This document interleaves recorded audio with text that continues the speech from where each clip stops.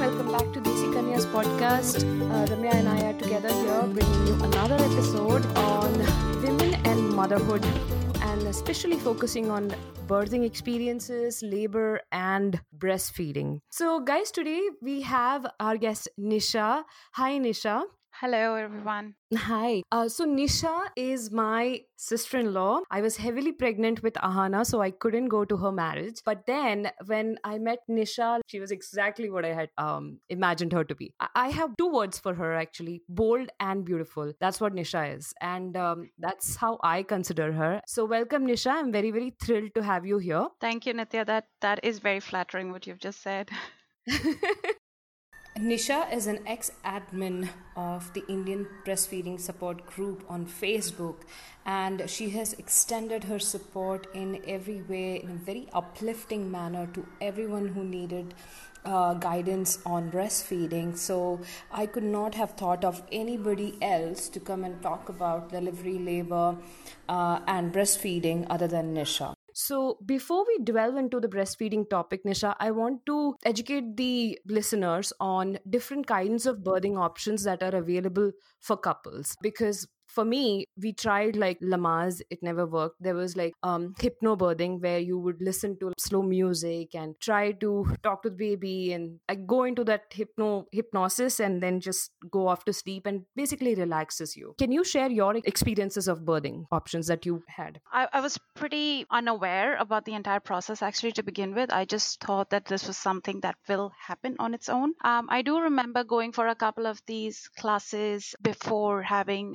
my son Arjun, who is now 5 years old. Vivek and I were attending a birthing class. We came across different types of birthing and how these women were very switched on and their partners were very switched on about how they were all planning to have these water births or birthing at home and having these candles and incense during delivery. And for me, I didn't have that kind of an opinion on how my birthing should be. As far as I was aware, that I needed it to be completely minimal pain. And I didn't really venture too far in thinking how it would be. I didn't have any notion, so I basically was a very clean slate about what the expectations from a labor and a delivery will be. And I'm actually very happy that I did that because my birthing turned out to be very different from what I'd literally gone 41 weeks and a day before I gave birth. So the last week was pretty painful, stressful and painful, and I was basically over it. So, hi,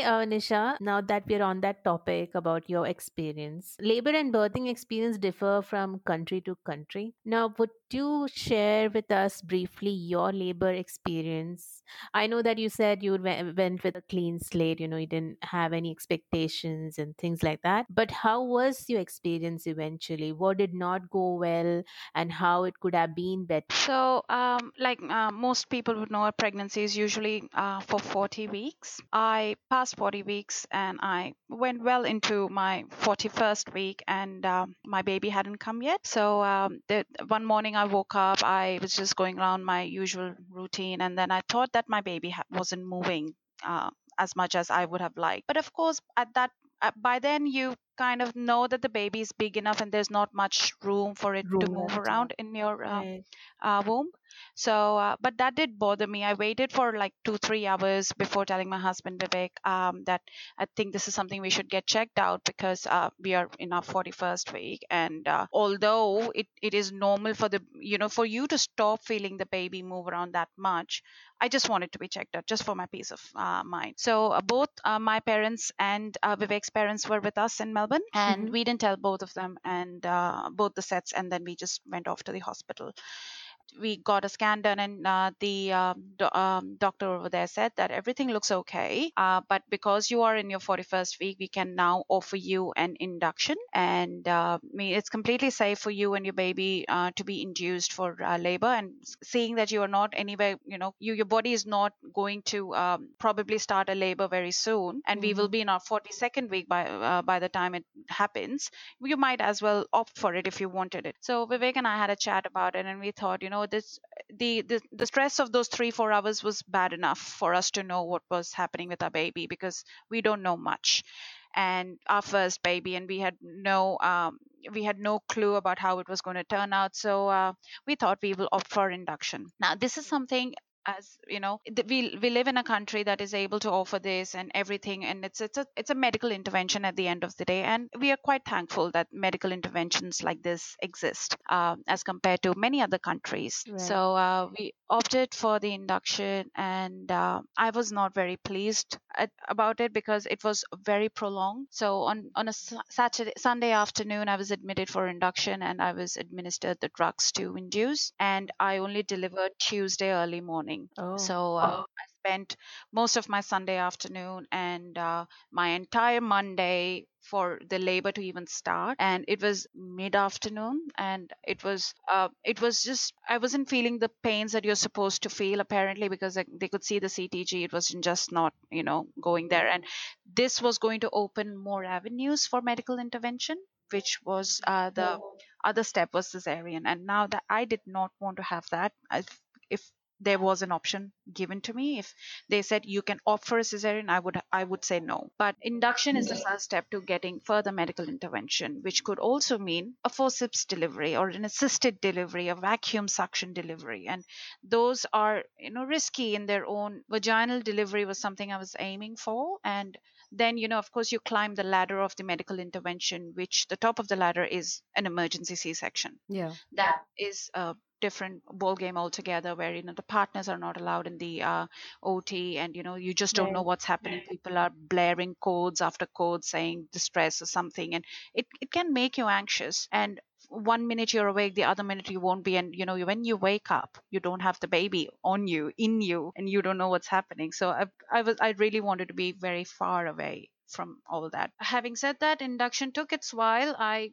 did have a labor, and became intense towards the evening on Monday, and at 9 o'clock I couldn't take it more, and I told Vivek I have to take pain relief, and that's when I broke and I said I'm going to do it. Up until this time I hadn't taken any pain relief, so I opted for an epidural, and which was a blessing because I could get some rest finally. Right. And I gave birth around 1:40 in the morning, so that wasn't the actual active labor was fairly well managed because I took 2 rounds of epidural. So and by the end of my labor, I was like, yes, I'm ready, and my medical team was very, very helpful. They didn't tell me when to push. They told me that you should push when you feel like it. And quite honestly, it's a very graphic way of describing, but that is the biggest.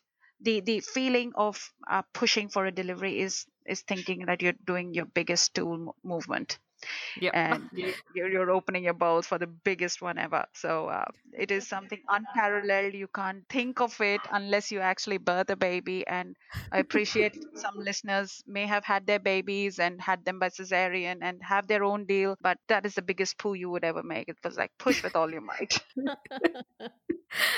It's a life-changing experience, and I wanted to share my experiences because when you said you had to get induced, it was a similar story with me, because for me I was 37 weeks. I didn't even I was almost full term. Like, luckily that day I was full term. And what happened was I kept asking my mom, how does contractions feel like, right? And our moms being moms, अरे तुम्हें पता चल जाएगा, you get to know. There's a different feeling. I'm like, I know the pain. I know it's a different pain, but what sort of pain? What should I be expecting, right? And they're not very articulate with their words. And and I was like, oh man, and I was tensed, right? And I still remember I was maintaining a pregnancy journal, and I still have that site up somewhere. And from 35th week, I had started getting this anxiety where, like, oh God, how am I going to push this baby out? What does contraction feel like? Every visit I used to pester my gynac, how would the pain feel like? What happened was my water broke, which I was not expecting at all, and I had not read about it, so I was unprepared. And by the way, listeners, Nisha's husband name and my husband name, they're the same, Vivek, so don't be alarmed when I say Vivek. So I told my husband that I'm leaking. I don't know why I'm leaking. I think I'm peeing. And he was like, no, you can't pee. That can't be true. And then I went and But I it saw that. happens. It happens that Yeah, right. incontinence happens very regularly. Exactly. And he was like, no, your water must have broken. You see, just go and check. And clearly, yeah, my water was leaking, and I was bleeding. And I called the hospital, and they're like, what are your pain levels? I said, I don't even know what contractions feel like. I don't know how to tell you on the phone what I'm feeling, because all I can see is water and blood. And she was like, okay, I want you to wait for 5 hours. And there you go, first baby. And I'm like, already so tensed. And they are like, come after 5 hours. And when your contractions begin, there you go. And I started pestering Vivek, and I started pestering my mom. 5 hours passed, and we go into the hospital. And then they see me, and they're like, dude, you're not even dilated.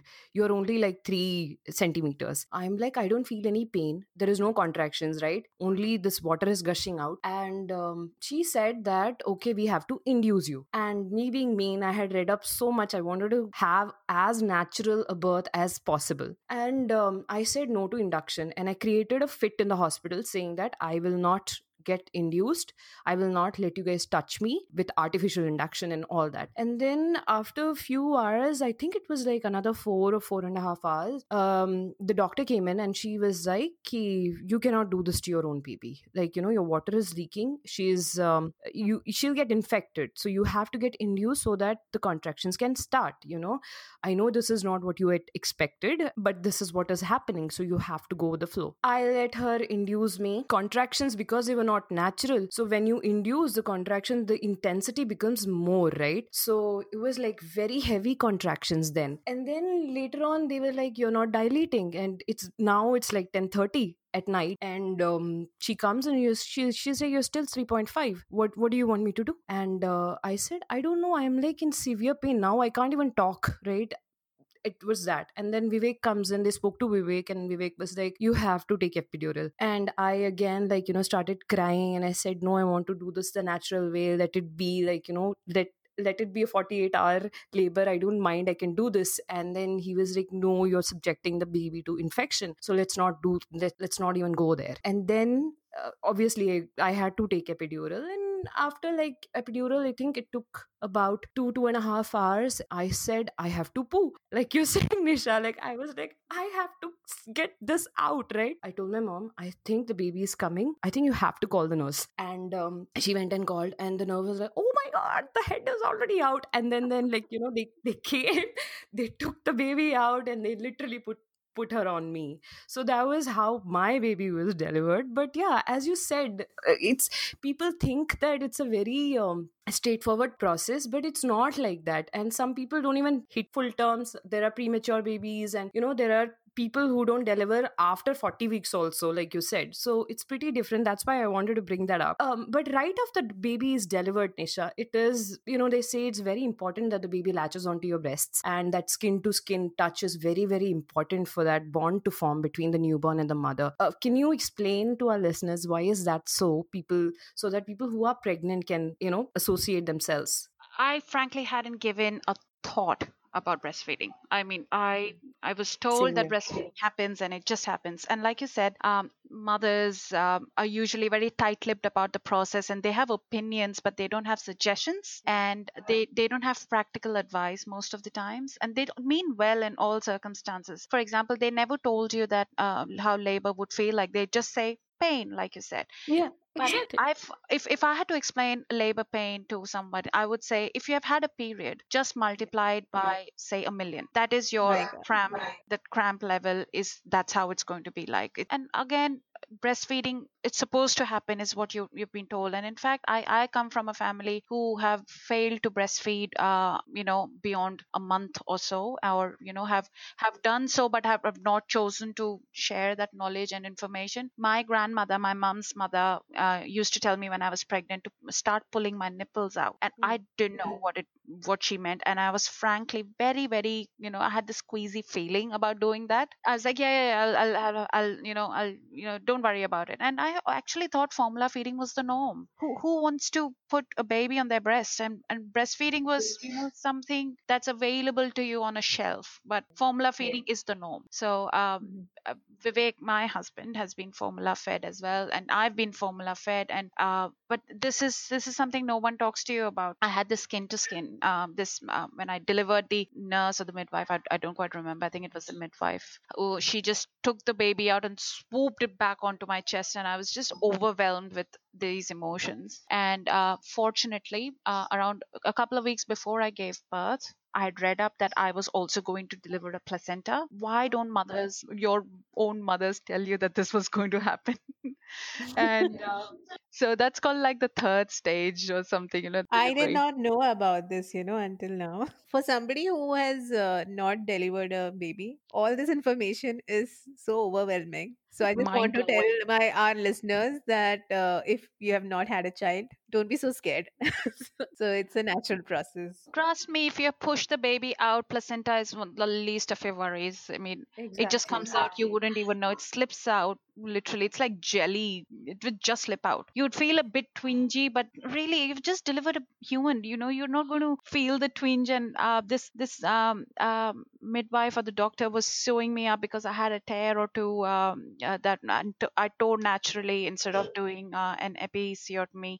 So I tore naturally, and he was sewing me, and I was just busy looking at my finger, like my baby's fingers and toes, counting everything was fine, and I just checked, verified the gender for my own satisfaction. I was just, so involved in doing that, and in no time at all, the midwife said, "All right, then, time to take out your breast." I was like, "For what?" I mean, my modesty has already gone out of the window, but you're asking me to At take my least, breast out? at least she Why? asked you nicely, right? My No, nurse, she said, "Well, literally, she time to made take the it baby out." latch onto my boobs. And I was like, oh my goodness, I did not imagine someone else will be touching my boobs in such a way. She was pressing Uh, my nipples and giving it to the baby. I'm like, what are you doing? she told me, she gave me a warning. Fair enough, she gave me a warning, but it was just like, "Okay, time to take out your breast." I was like, "For what?" She's like, "Well, baby's had quite a journey. He needs to be fed." I was like, Yeah. "Sorry? Fed what?" And she said, "Breast milk. Come on, I'll help you." And then she lowered my. I wasn't wearing a hospital gown. I was wearing a really big night shirt of that I had chosen on my own. And she just rolled it up and she took out my left breast. I still remember it was my left breast. My first breast feed was out of my left breast. I don't know why I remember. Maybe it's literally close to my heart, but I she just scooped it, and then she put the baby, and Arjun was like, I still not thought of him as Arjun. I just said Mm. bacha bacha and baby baby all the time. And Vivek was, because he was all covered in the amniotic fluid, and he was, very, for a lack of a better term, very creamy looking. Vivek was like, "How long will he be? Because I want to hold him. And will they clean him up before they give it to me?" I was like, "I don't know, man. My breast is out." It's like, and Vivek had just, he fawned over the baby. He's like, "Oh wow, the baby, this, that, and the other." And the midwife was like busy massaging my breast. "Yeah, beautiful baby, isn't she? Beautiful baby, beautiful." And she was massaging my breast, and then I saw this thing come out of my nipples, and I was like, "Oh, gosh, that's creepy."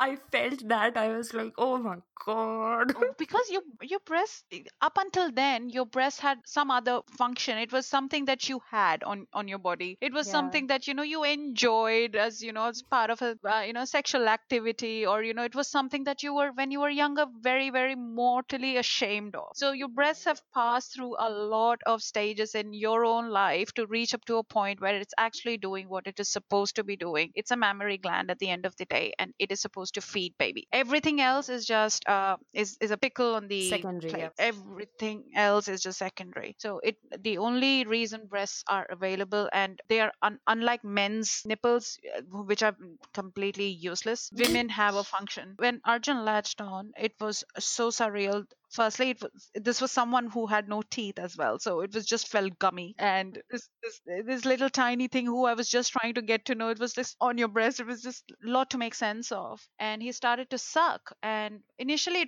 it felt strange, but then from strange it's very quickly became to painful, and then from painful it was just unbearable, and then it was more like, I want to sleep. I'm very tired. I want to sleep. I want to sleep. And Vivek was also getting a bit antsy that when he was going to hold the baby. Vivek actually held him only after the first feed. So the midwife, encouraged me, constantly encouraged me that this is literally, she told me, this is what breasts are for. This is what breasts are made for. And whatever you know up until now needs to go out of the window, because this is the best thing that you could give to your baby, especially the colostrum, which is the first 24 to 36 hours or 48 hours that the breast make. It doesn't have the same appearance as milk, but it's like a coat to your baby's brand new gut before it accepts the breast milk. And it is so important. It, to people who do not know what colostrum looks like, it's probably something gooey looking. It can differ from woman to woman. It can be light golden to dark brown. It can differ,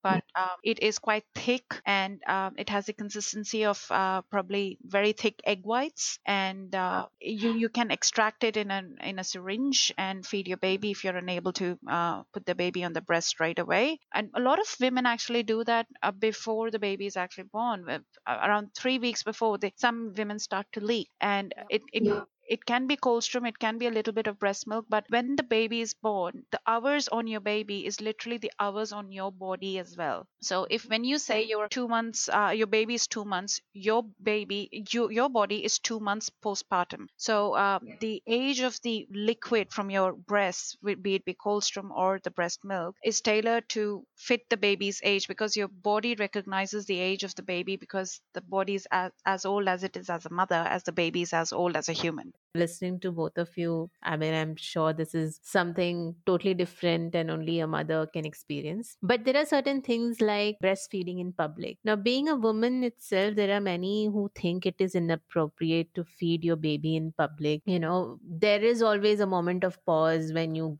when you see a woman feeding a child in public, even though it's okay, but you're like little taken aback. I mean, it has happened to me. In fact, when Nitya had come and she was breastfeeding a child, for a second I was like, okay, what's happening? And then I reminded myself, like, this is a normal thing and you should not be shocked. So isn't it regressive for one to think like this in this time and day? Share with us your personal experiences, if you had any kind of these sort of experience where somebody has stared at you or said something about feeding in public. I was very lucky that no one stared at me or made any comments. But growing up in India, I never saw anyone breastfeed. I never heard anyone talking about Right. breastfeeding. It was something that was very alien. But when I started breastfeeding, it is like jumping off a cliff. Until and unless you do it, you wouldn't know what it is about and why you're doing it. These are things that you don't need to know unless you're actually going to go through it. And some people think like that. However, you are going to probably support someone who is going to do it. You're like yourself, you saw Nitya as a friend breastfeed, and although you hadn't done it up to that point, you were probably just thinking that this is something that happens behind closed doors. People Right, equate and like you breastfeeding. said, in India, I mean, we met in India. So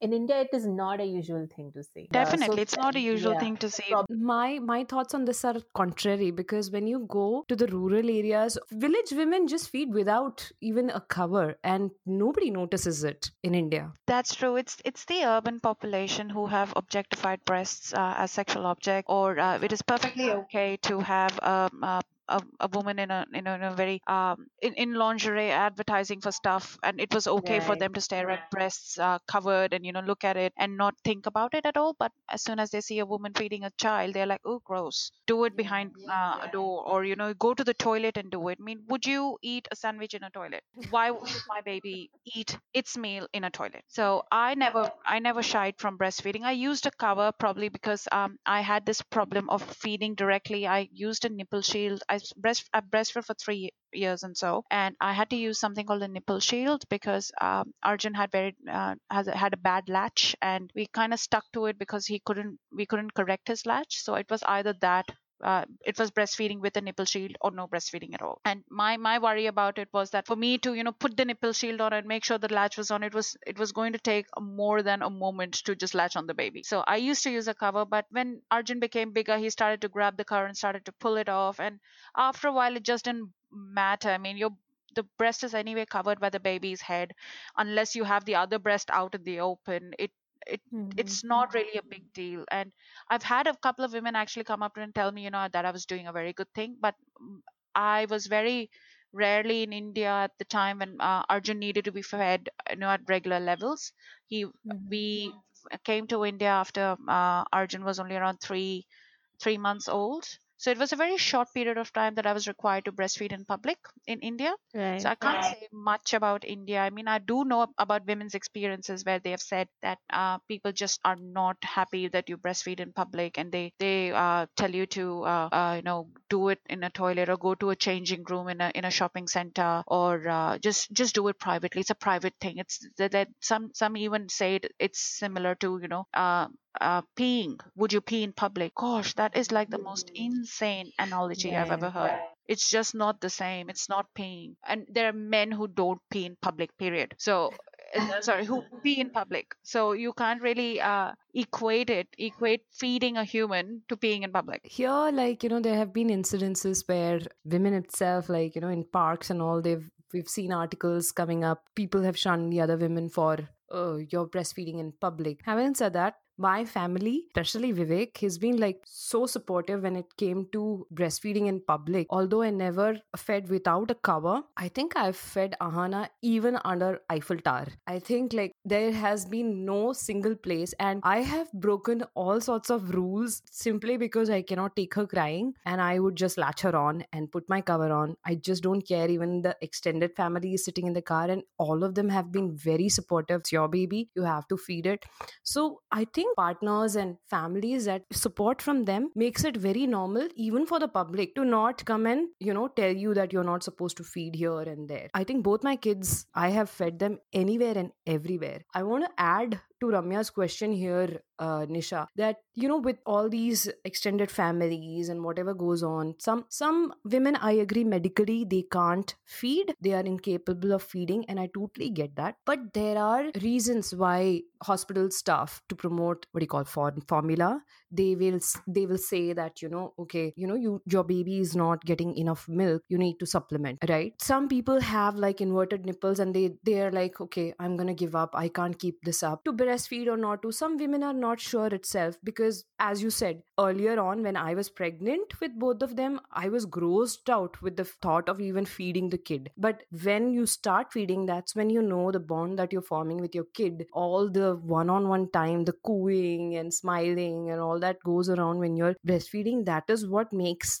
motherhood very, very special, right? So don't you think that these are such fad ideas that society is trying to infiltrate a mother's mind with? Yes, basically the rise of consumerism is responsible for this. In the 60s, there were women who started to go back to the workforce, and or they started to join the workforce, and they still had their babies, and now there were no pumps around, and not many would just keep up the hand expressing of milk, which was the other alternative to directly breastfeeding. And so this formula was developed to actually ensure that the babies were fed while the mother was away. That formula quickly became our norm. Formula was always there. It's always there for people who can afford it. Now, there are obviously these hidden costs of formula that people think that it's a tin which costs, say, an X amount of dollars, and they don't really care too much about it because they can afford it. They have access to clean water. They have access to feeding bottles and all these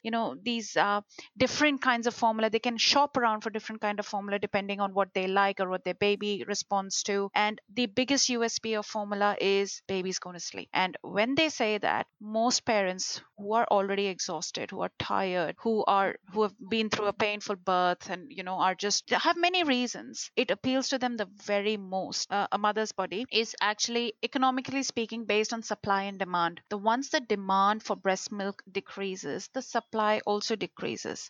And so if the demand decreases, that means the baby is being fed something else other than your breast milk. So your body stops making the breast milk. And then that's when women are bewitched into thinking that your body is not making enough milk. Alternatively, they may be tricked into thinking the body is not making enough milk because the baby is crying. The baby, up to 6 months of age at least, has many reasons to cry, and hunger is just one of them. And the baby has no other means of communicating with you other than to cry. The only time it actually laughs is when it's passing gas. It's my opinion. It could be because it has an itch on its toe, or it could be that it has Yeah. a bum rash. It could be because he's feeling a bit too hot or a bit too cold. I mean, there are many reasons. And breastfeeding almost fixes, I would say, 90% of the thing. Even if the baby wants to be held, breastfeed the baby. I mean, offer the breast at least at the very instance. That's easy. And so there are so many reasons why mothers think that they are not making enough milk. And then people around them are all the more willing to tell them that. They are very willing to tell them that, yes, you're not making enough milk. Or it's just the idea of having a good night's sleep and giving the dad to do it. Go make the formula. Think about it. Getting up in the middle of the night to go to the kitchen, to boil some water, to make the formula, and the formula tin needs to be finished within a week. Unless you're actually exclusively formula feeding, that tin goes waste because it's made in the factory. It all would very clearly say how many days it should be left open for, and if it's unconsumed, you need to throw it. The wastage is unbelievable.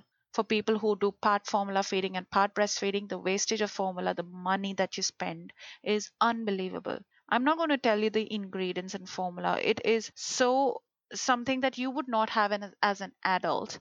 Why should you be giving it to your baby when you can breastfeed? Women, I agree, can't breastfeed, and formula is not a demon, but it just needs to be used in the right place at the right time in the right environment. It's a choice of the mother also. I want to put it out there. If they are not willing to breastfeed, they don't have to. But again, the whole point is like, don't get bogged down by others telling you that the baby needs more, the baby needs more. Our body exactly produces as much milk as the baby needs. Yes, but women need to know that the reason for you to opt for formula is shouldn't be that you're not making enough milk. If you have a problem, if you have got that idea that you're not making enough milk, you probably need to speak to professionals who have expertise in this. There are lactational counselors who would be very, very happy to assist you. Not doctors, not midwives, not nurses, but lactational counselors. Yeah, I want to bring this up because this personally has happened to me.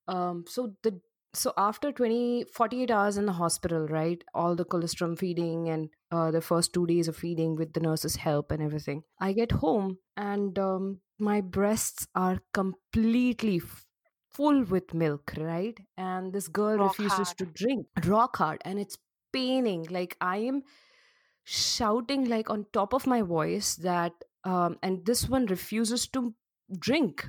Like she doesn't want to drink, and this is third day we are discharged from the hospital, and 2 hours after we get home, this girl decides that she doesn't want to drink. I am like struggling, crying, and Vivek and my mom, they have no idea. They both of them, they start massaging my breast and they start collecting the milk in the cup, right? It was my bad that I didn't do much research in terms of breastfeeding, and I did not buy the pump beforehand. I should have done that actually. Vivek immediately goes and gets the pump for me, and then we extract everything out. That also happens, and that completely dejected me, right? I coming back from the hospital, I had made up my mind that breastfeeding, I have to breastfeed her, I want to breastfeed her. I spoke to Vivek and my mom, and I said, I don't want to give it up like this, I want to try. And they both were like, why don't you just give it, like, let her drink from the bottle for this hour, take some rest, cool down, and then, like, maybe she will start drinking again. Maybe it's just like the environment is a little different. So yeah, that happens actually, but you should not give up. The third day is the day that the babies start to realize what's going on in the world, and they don't settle that well. And the third day is actually how the body also switches from making colostrum to milk, and your milk suddenly comes in. That's called the feeling of suddenly coming in, and your breasts are clogged up because there's so much milk and it needs to be let out. But the trick is to take it out, but take it out only enough to relieve the engorgement rather than trying to reach a certain goal in getting the milk out. And it should, as far as possible, the milk that you've taken out is to alleviate your own comfort, not to feed the baby. The baby, as far as possible, it's best for the baby to feed directly from the breast. The other reason why women want to know how much they have made is thinking that if they have a certain mils in a bottle, that there's a target that they need to achieve, they want to do that, and if they fail to meet the target, they feel that it's not adequate, what they're doing is not adequate. And Mm-hmm. the pump is never going to be as effective as a baby. The baby drinks as much as it wants and stops after that. You can't overfeed a breastfed baby. Baby knows how when to stop, and they'll stop. You move the baby to the other side or on the other breast, offer the breast. The baby may or may not take it. The baby takes it, it's not finished yet, so you allow the baby to be fed. And the engorgement is something that you would deal with at different stages of the baby's life, which again is your postpartum age as well.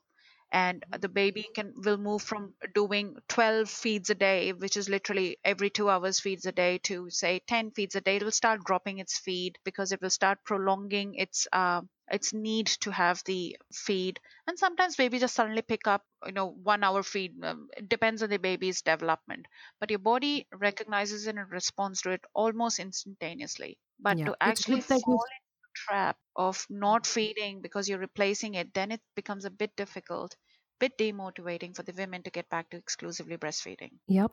Working mothers, yes, please invest in a good breast pump, because once you pump at work, come back, it is very important that you give the baby your breast. Like Nisha said, the baby needs to drink from the breast directly. That is very, very important. Making the breasts available to the baby is the best thing, and Yes. just leave it to the baby. Baby will know what to do. Yeah. You'll need to work on the latch, but the baby will know how much to drink. And yeah, it's something that it will become natural. It's not an unnatural thing to do. It will become natural, and then one day you'll find yourself 6 months, and then 1 year, and then 1.5 years, and then 3 years, and even 7 years, which is very normal. As far as humans are concerned, it's very normal. It's just not accepted in this day and age, but it's very normal. There are many areas that people can get help from. There's a lot of support groups on Facebook. There's a lot of literature to be read on the internet. When you're feeding your baby, please just go through many breastfeeding resources available on the internet. Specifically, I would really recommend Kelly Mom. I think it's an American website, but it's very good. It has the best advice about how to troubleshoot your breastfeeding problems, because they're just problems at the end of the day, and they're fixed by offering breastfeeding solutions, not replacing them. I feel Kelly Mom is the best thing that might have happened to my motherhood. Hands down, it's the best resource available. There is a very good breastfeeding group on Facebook, and it specifically is for the Indian population, but a lot of foreigners and non-Indians are also a part of it. It's called Breastfeeding Support for Indian Mothers, and it is a great resource. It has abundant resources available, and also a list of many breastfeeding friendly health practitioners who support breastfeeding and don't offer alternatives to breastfeeding, but actually encourage you to keep breastfeeding. So it's a great resource to have. And people who are expecting babies, whether they're first, second, third, or the fifth, should be a part of it. There's so much to learn from it. Yeah, thank you, Nisha, for sharing all that. It was really, really nice of you to come and talk to us about breastfeeding and educate our listeners. Pleasure is all mine. Thank you. You have definitely, spoken about a lot of things which I had never heard of. So I am pretty sure a lot of listeners are going to benefit from this episode and be more prepared for motherhood and the delivery. Actually, support women at this time, because it's something that they are doing, which is a great deal for a lot of women, and you just support them instead of putting them down or offering them any alternatives. Very true. So I hope the expectant mothers who are listening to our podcast, or already mothers who are in their breastfeeding journey or want to go on their breastfeeding journey, please take all these resources that Nisha spoke about. Mainly, do not give up. Have faith and trust yourself as a mother, and whatever you choose for your baby is always going to be the best decision. So dhanyawad to all our wonderful listeners. Keep listening to Desi Kanya's podcast. Remember to subscribe on all major podcast platforms. We will be back again with part 2 of motherhood, where we will be discussing postpartum health. So join us for another not so crazy conversation very soon. Bye. Thank you.